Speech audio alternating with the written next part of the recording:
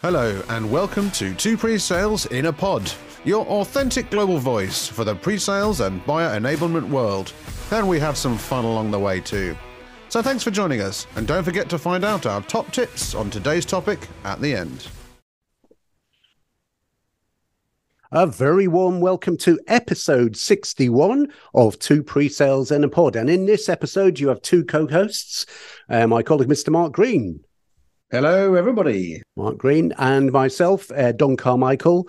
And for people in a previous episode who said that myself and Adam both sound the same because we're a bit northern, don't worry, Adam's not on this one. So the only one who's a bit northern is me. And I'd like to introduce Mr. Toby Baker, who's joined us. I've actually known Toby quite a long while from, he's at High Spot right now.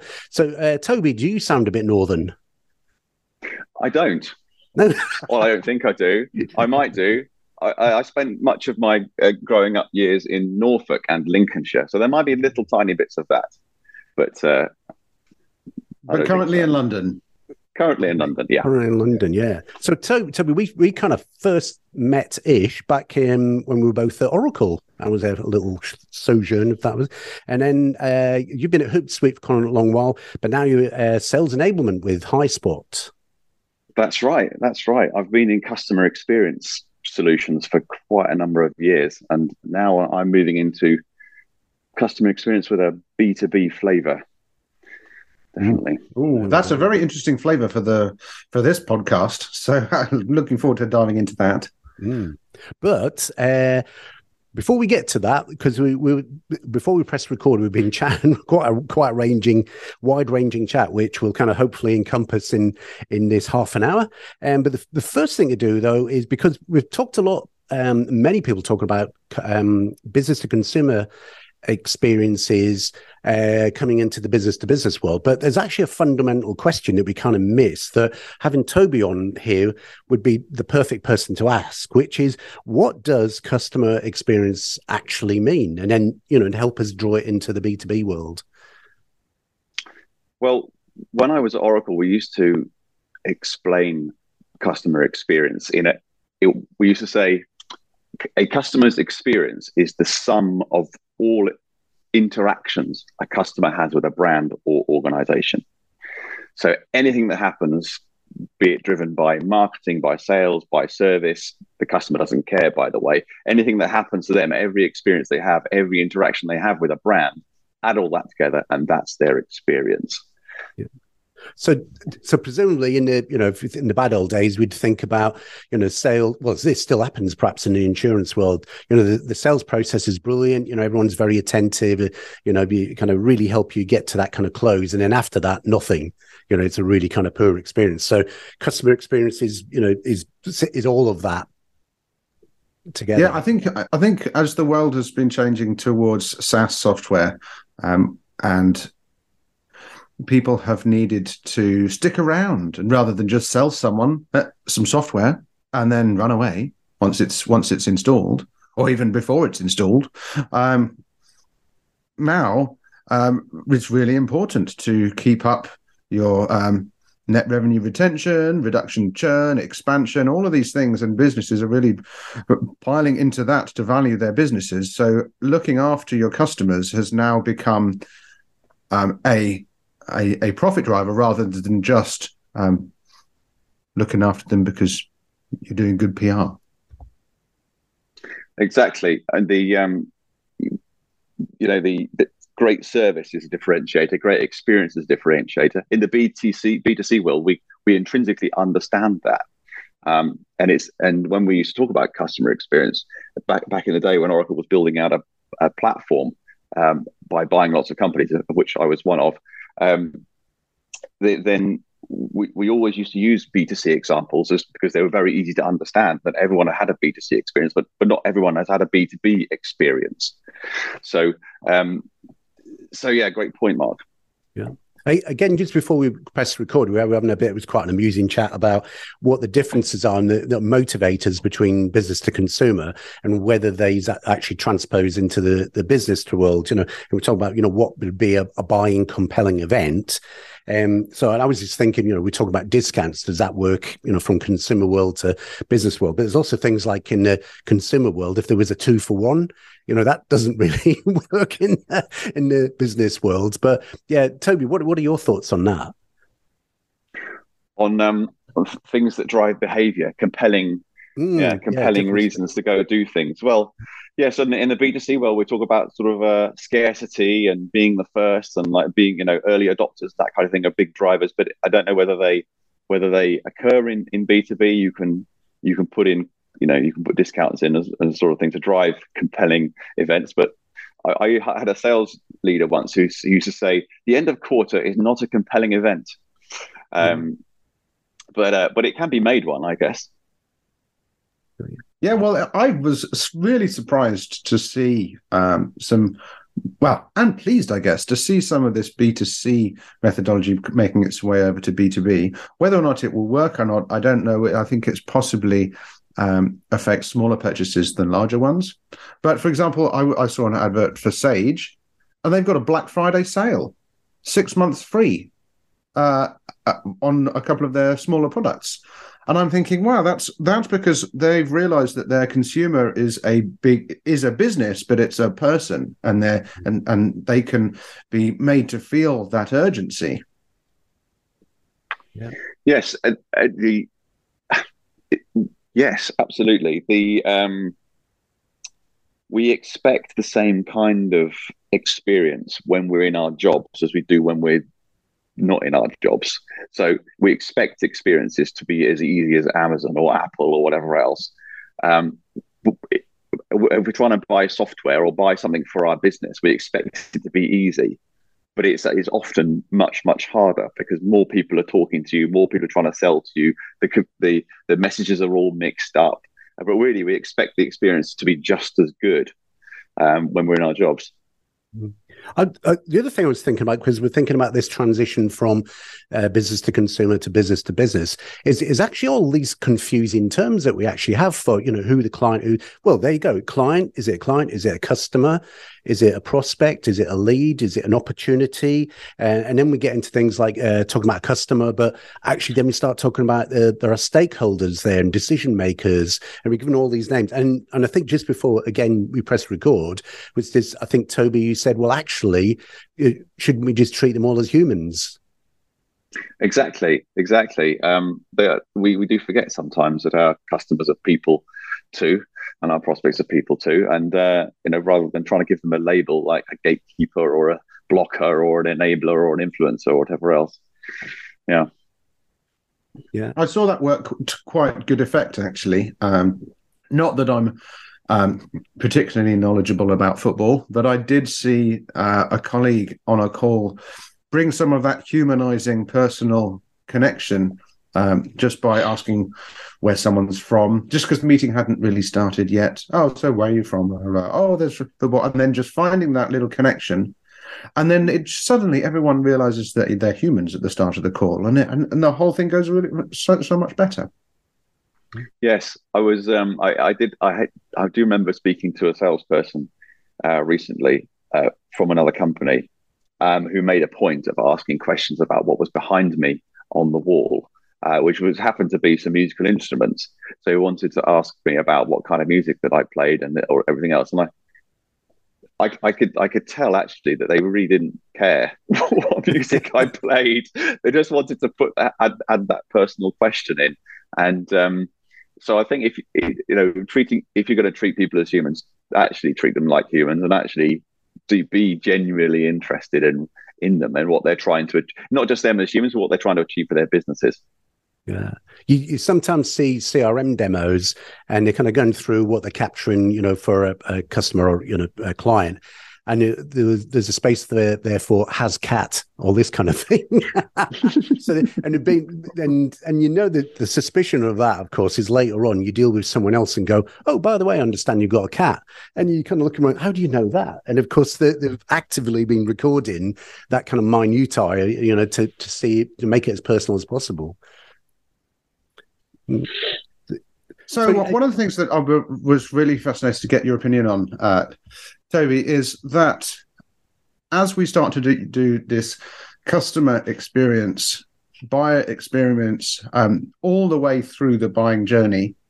Like we said, there's lots of different stakeholders. And we talk often about making sure that these stakeholders are involved. And I know that there's different ways in which you can get the, I think you said the most important person in the room, or the highest paid the hippo person. That's it, the hippo, isn't it? The highest paid person's opinion. Right, yes. So it'd be great to be able to get them in the room. It's not always possible.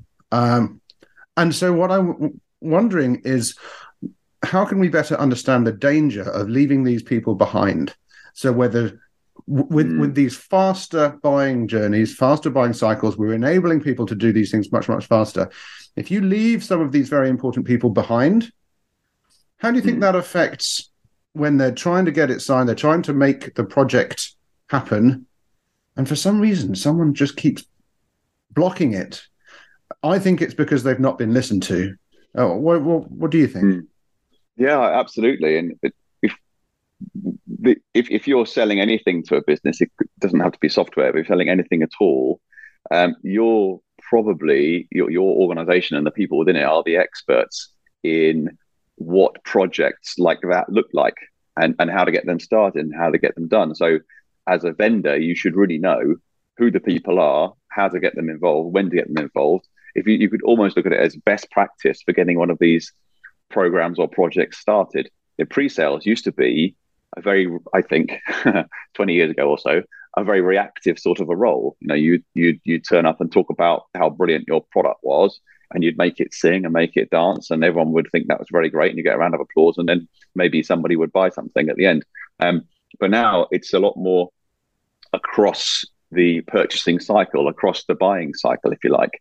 So back to your original point, Mark, the knowing who to get involved at what point is useful for the sales team, but it's even more useful for the buyer, because they need to know, we need to bring in IT at this point, we need to bring in, you know, the integration team at this point, we need to bring in this stakeholder, that stakeholder, in order to get your customer's project started. I'm not saying get a project sold, I'll get a solution sold. I'm saying to get the customer's project started.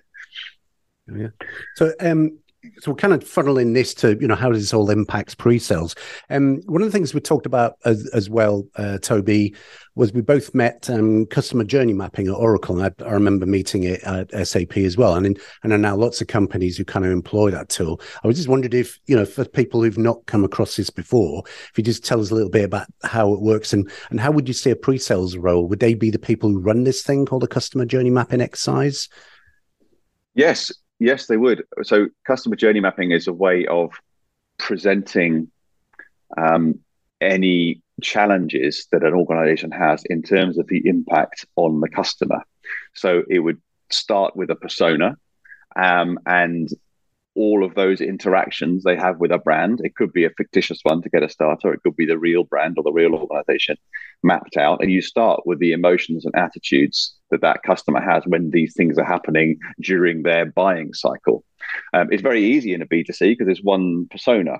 In a B2B scenario, you would naturally have more than one buyer. So when I ran them in previously, we'd have two personas, a technical buyer and a business buyer. We'd map it from those two different perspectives, and we'd get down to what systems are involved and the touch points and the value and the KPIs and all of those things. They might have different KPIs, and we'd map all that out, and then outward pop some innovations that you measure in terms of impact on the business, impact on the customer, and so you can measure the whole thing in terms of the customer's experience, whether that's B2B or B2C. And yes, the pre-sales person would run that. Yeah. So that's really interesting. And you mentioned about B2C being based on one persona. I think that classically, yes.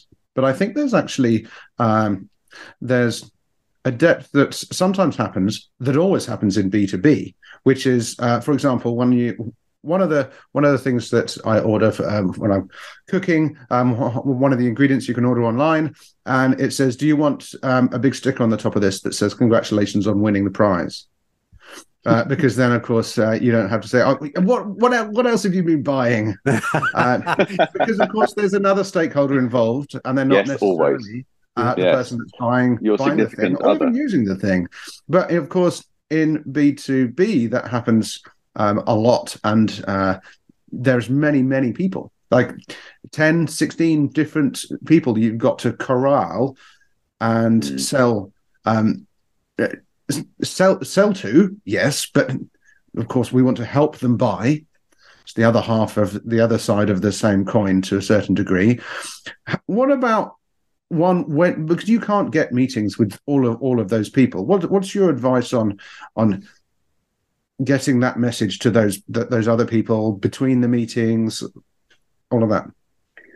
Well, the first, there's a couple of things there. One is we talked about sort of being the expert in the way that these programs are started or these projects are started. So one of the things I've tried before is to create a visual map of the weeks between now and whenever, including project start date and first case study and all of that, and where people need to get involved in order to make this project a success. And that's something you can do at maybe the first meeting. And the other thing that crops up in sales methodologies quite a lot, we did in Hootsuite, we used value selling, and it's the mutual plan letter. And that's something that the sales leads and creates this almost like sequence of events that happen, and the value of what we're doing, and summary of the conversation so far, but also projecting into the future. And that, I think, both those tools are a way of saying, here's what a successful project is going to look like, and we're going to help you through it. Yeah. That's so important. The idea of a mutual success plan, be emphasizing that the client has to put a lot of effort into this. It's not like we're going to come along and here's a load of logins, we've run up some instances and now it's over to you, because that's just not going to create success. They have to put effort and things, and change management in there as well, making sure that they're engaged in this as much as possible. So that's powerful stuff. Yeah, and back to your question and comment, Mark, just now, is like, how do you get access to people who aren't necessarily don't necessarily have the time to be with you? Maybe you've got to go and talk to 16 different people, but those 16 different people haven't got the same diaries, and it's pretty hard to get involved, get in front of them. So there's a whole load of tools out there and approaches to help get your message to, or not your message, maybe that's the wrong word, but to bring everyone up to speed, the context of the program or project or solution or whatever else in front of all of the people, from creating portals for people, automating demos so that they can see them offline, sending content so that they can be looked at offline and get analytics back so that we know who's looked at it, and making sure all the content across that go to all those people is consistent. So that's really, really important. Consistency is super important in B2C, and it's even more important in B2B. So one of the companies in this space has a little slogan. It's something like sales and marketing are already married, they should be friends too. Which that's not their slogan. That's one person that works for Seismic. Actually, he's one of their business. He leads their business value team, and it's quite interesting. So that's the content across sales and marketing has to be super consistent. Yeah. You do hear that a lot, don't you? The messaging that's coming from marketing, and then it kind of clashes with what happens when you kind of get into kind of the sales process. I'd love to know your opinion, because you spent a long time at kind of Hootsuite, which a few of us have kind of used before, so we're big fans of anything like that. I'd love to get kind of your opinion on things like this idea about employee advocacy and the place of social inside selling, because a lot of us might kind of go, it's about influencing and that kind of stuff, but actually people are still looking at your profile, and they're still looking at the posts that you do and the activity that you've got, even in kind of mid-cycle. So it's really just ask yourself, how important is social, and is it going to get more important? Well, it's really important, because that's where your customers are. Your customers look on LinkedIn. As soon as they get an email from you, they're going to look on LinkedIn and see what you're all about. most of the time. Not everybody will, but they'll be flicking through, and it'll, maybe you'll send a LinkedIn request, maybe you'll get connected. And if you're in active conversation with the customer and you're sharing information and content through email channels or through some kind of secure messaging or whatever, you want to make sure that everything you do through the more public world is consistent with that. So it's something like social selling is a broader term, but something like employee advocacy is a way of making it easy for the content and messages that go via your employees to be consistent with what marketing are sharing. So you personalize the content, you personalize the info, but it's suggested to you. And I think that's the difference that many companies miss when they start with tools like this, because they think of it as a way to get their very curated start of funnel marketing messages out to as many people as possible, because they're very worried about TQOs and they're very worried about filling that funnel full of prospects. I think what's really interesting is when you see people who've been doing that for a while and then start to migrate to the systems, just like you're saying, is that having content available for people to comment on, and quite frankly, the most effective ones are when people find some content and disagree with it. Yeah. Because then that's starting a conversation. Yeah, I mean, one of the things I'd add to that about employee advocacy is that some of this, the early stages of it, you can spot a mile away. Because I mean, I'm not going to say what company they work for, some colleagues I used to work for, and you can see exactly what they're doing on a Friday afternoon. They're kind of, oh, I'd have to do something with my LinkedIn. Was it social selling index? And what they do is they go on, because for most people, social employee advocacy, so they get like a social feed thing and are expected to kind of not just click, share, which is what they're doing. You can see them clicking share on three kind of company articles and not adding their kind of spin on it, their perspective on it. There's no commentary on it. There's no, this is why I think so important, or this is what I would think about this. So, I know why people are doing it. It's get everybody off their back. It means that I'm actually posting some stuff, but I don't think that's what people actually want. People want to hear your opinion. And that's what, I think in the social world, that's the important bit. It's not, I think that you send content out, but actually people understand a lot more about what's your perspective on it.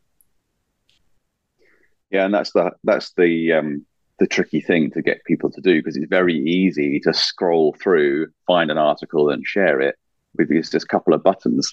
But there's an actual discipline around, the sort of the coffee cup moment or coffee break moment where you say, well, I'm going to spend 5 minutes, I'm going to find something interesting, write a sentence or two and share it. Maybe I'll tag some of my prospects and customers in there, or my colleagues, or whatever else, to make it a little bit more interesting. But yeah, it's definitely a discipline which sadly I haven't managed to instill in myself. But people, in order to be effective, you do to be just off this kind of internal leaderboard idea, but more into an effective social seller.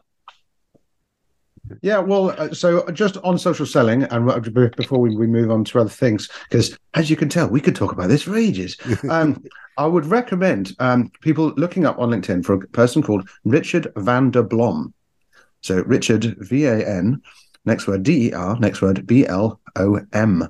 And he is a social selling master. And what's very interesting is that he helps people understand the way in which things like LinkedIn, the way in which the algorithm changes, because good advice only lasts as long as the algorithm does, and then they change it.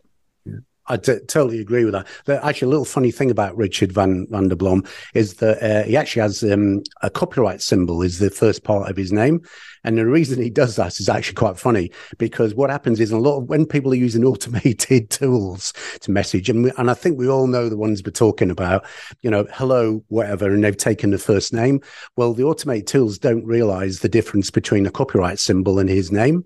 So he gets all these, dear copyright symbol, have you thought about doing social selling? And he's quite open about this to go, well, have you not checked my LinkedIn profile? That's exactly what I sell. So I love Richard. I think it's brilliant what he does. So coming back to customer experience then, I know it's a massive passion of yours, Toby. You know, and we talk about a lot about pre-sales. We talk about a lot about buyer enablement. What do you think? What do you think you're going to change, or what are you trying to make happen that you've learned from the customer experience world into what it is that you're doing now? Because you must have some passions in this area, and so what are they? Wow, what a question. So yeah, and it makes it very easy for me to get behind selling software when I can see there's been an impact on the customer in some way. So everything that has an impact, has a positive impact on the customer's experience, is a good thing. So trying to get that into the mindset of the SEs in my teams is really, really important. It's like what you're doing now is affecting real business change. You're improving something in their life. It might be in their business life, might be personally as well. So starting from there is a good place to start, and then all the way along, trying to give your customer the best experience. Well, that's a very easy term to say, best experience, but you could also say most memorable. Yeah. So, you know, if you're trying to buy some software, you'll get all these Zoom meetings and people will pitch up and they'll put some slides up which look pretty much the same, and you'll put some terms in front of you and so show you some software which pretty much looks the same. You'll go to an exhibition and you'll go to all their stands and they pretty much look all the same. So I did an experiment once. I took my company's stand and our two major competitors' stands from an exhibition. I changed the content, changed the colors, and I removed the logos and tried to get the sales team to identify whose was whose, and no one could do it because they all pretty much all look the same slogans, everything. So you had to make it. So one great way of creating a great experience is to make it memorable. So employ great storytelling to make it memorable. Employ great challenging. Employ great best practices. Advice. Take an advisory position always is a way of making that experience great, and making sure that the SEs don't exist in a bubble, that they're actually a part of a sales team that is more than just the sales and pre-sales people, but goes way beyond that as well. I absolutely love what you're saying about being memorable, because I mean, there's a lot of science behind that, isn't there, about how the brain works, and you know how and you know, myself kind of living a lot of the time in the demo world and, you know, demo coaching people, it's that similar to your story about going on a show and, you know, just transposing logos on stands, is that certain mature software segments, you can do almost exactly the same thing, you know, with a logo on the top left-hand side of a user interface. You go, what happened if I, you know, put your competitor's logo there? Would anyone notice the difference? You know, so a lot of it is, sometimes it's not about your technology. It has to be about, as you said, differentiating or being more memorable by something else. You know, the way that you interact with them, the, you know, advice. You know, influence is a one-directional thing. The way that you advise them, you know, the credibility that you beam out, the trust. You know, the buyers need to talk with an equal. You know, building all of these things together. And going back to, you know, it's a very circular episode, this, by the way, and bringing it all the way back to whether you want to, you know, the experience that they have, isn't it? It all draws all the way back to the experience is not just a thing that happens at the beginning. It's a lifelong thing that you know, especially if you've set expectations at the beginning, you've got to maintain that all the way through. Because, you know, in the subscription and consumption world, they're constantly buying, aren't they? It's a constant buying mentality. You know, I could stop subscribing to you tomorrow, you know, next year. You stop paying for it and move somewhere else. Well, I mean, please keep subscribing to Pre-Sales in a Pod, of course. And if you're not subscribed, please do already. But yes, I think that's really fascinating. And when it comes down to the anatomy of a demo, because we've demoed all of this for years and years, and I think what's really fascinating is when you see people come in talking about a demo. Oh, let me show you everything it does. Well, the problem is that, I mean, I used to be part of a company selling finance software, and debits and credits are the same with whichever finance software: an invoice, a bill, a receipt, you know, an expense. They all do exactly the same thing, and they all do it slightly differently, but not noticeably. But the ability to affect change within an organization by a vendor and help buyers, because the vendor doesn't do it all. When you look at an implementation plan, it's not all by the vendor. It is by some of the vendor and some of the customer. I think that's a really fascinating point, Don, that, you really have to describe that value, not just software. Yeah, we're kind of coming to the close because we try and have these podcasts at was it dog walk and workout friendly 30 minutes or so. So as we kind of draw into the close, I'd like to go back to Toby and say, what, of all the things that we've talked about, what do you think's the most important?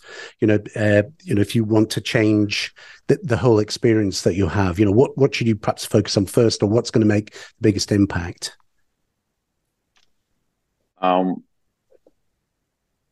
Always think about the customer as someone who's trying to affect change in their organization and how you could help them do that. Not just part of that is how I can show them an amazing piece of software to help them do that, but think about it more in the round and more as you say, the whole experience end to end of what they are trying to do and how you're going to help them. Oh, yeah. Mark, what have you drawn from today? Well, echoing that, but also to add, I'm really fascinated by these journeys that the different people go through and the experience they have with each vendor. I think it's important to map those out. So I'm going to go and map those out. So I think that would be my recommendation, to follow your own journey. Pretend you're your own customer and see what it's like. If you phone up the number on your company's website, what happens? Yeah. Like, have you ever done it? I'll go and do it. And it's a Definitely really great experience. Or I've click done the that button before. on I've the top. done journey mapping. Or click the button that says watch Click a the demo. button on the top right that says book a demo and see what happens and be appalled. Exactly. Yeah. We could spend a whole, because customer journey mapping, having kind of met it quite a few times, we could have had a whole episode just talking about that and its linkages to design thinking. And there's a company called IDEO that there is a lot of people with some really brilliant resources on it, and it's such a really powerful technique that Toby's introduced it to us there, but we really need a separate episode, because some of the really big companies out there, Oracle, SAP, they've invested a lot of money in this because it does make a huge difference, and it really will differentiate you and make you more memorable the more you understand what's actually happening, how these kind of soft expressions like feel, what is the client feeling, or what is a different persona feeling at different stages. And I always jokingly say, for the person who ever signed the deal, at the point they signed it, that's probably the lowest they're ever feeling. because it's all about them now, isn't it? They're going, "Ooh, you went and signed I know that it. feeling. You're It's like, responsible now. I've got to do it now. I've got it." So brilliant. So just thank you so much, Toby. We'd love to kind of do it again. Thank you so much for joining us on Two Pre-Sales and on Two Pre-Sales in a Pod, and we'll join you again soon. Thank you very much. Bye-bye. Thanks, everybody. Thanks. Bye-bye. Bye-bye. Thanks for listening to Two Pre-Sales in a Pod. We'd love to hear from you on LinkedIn.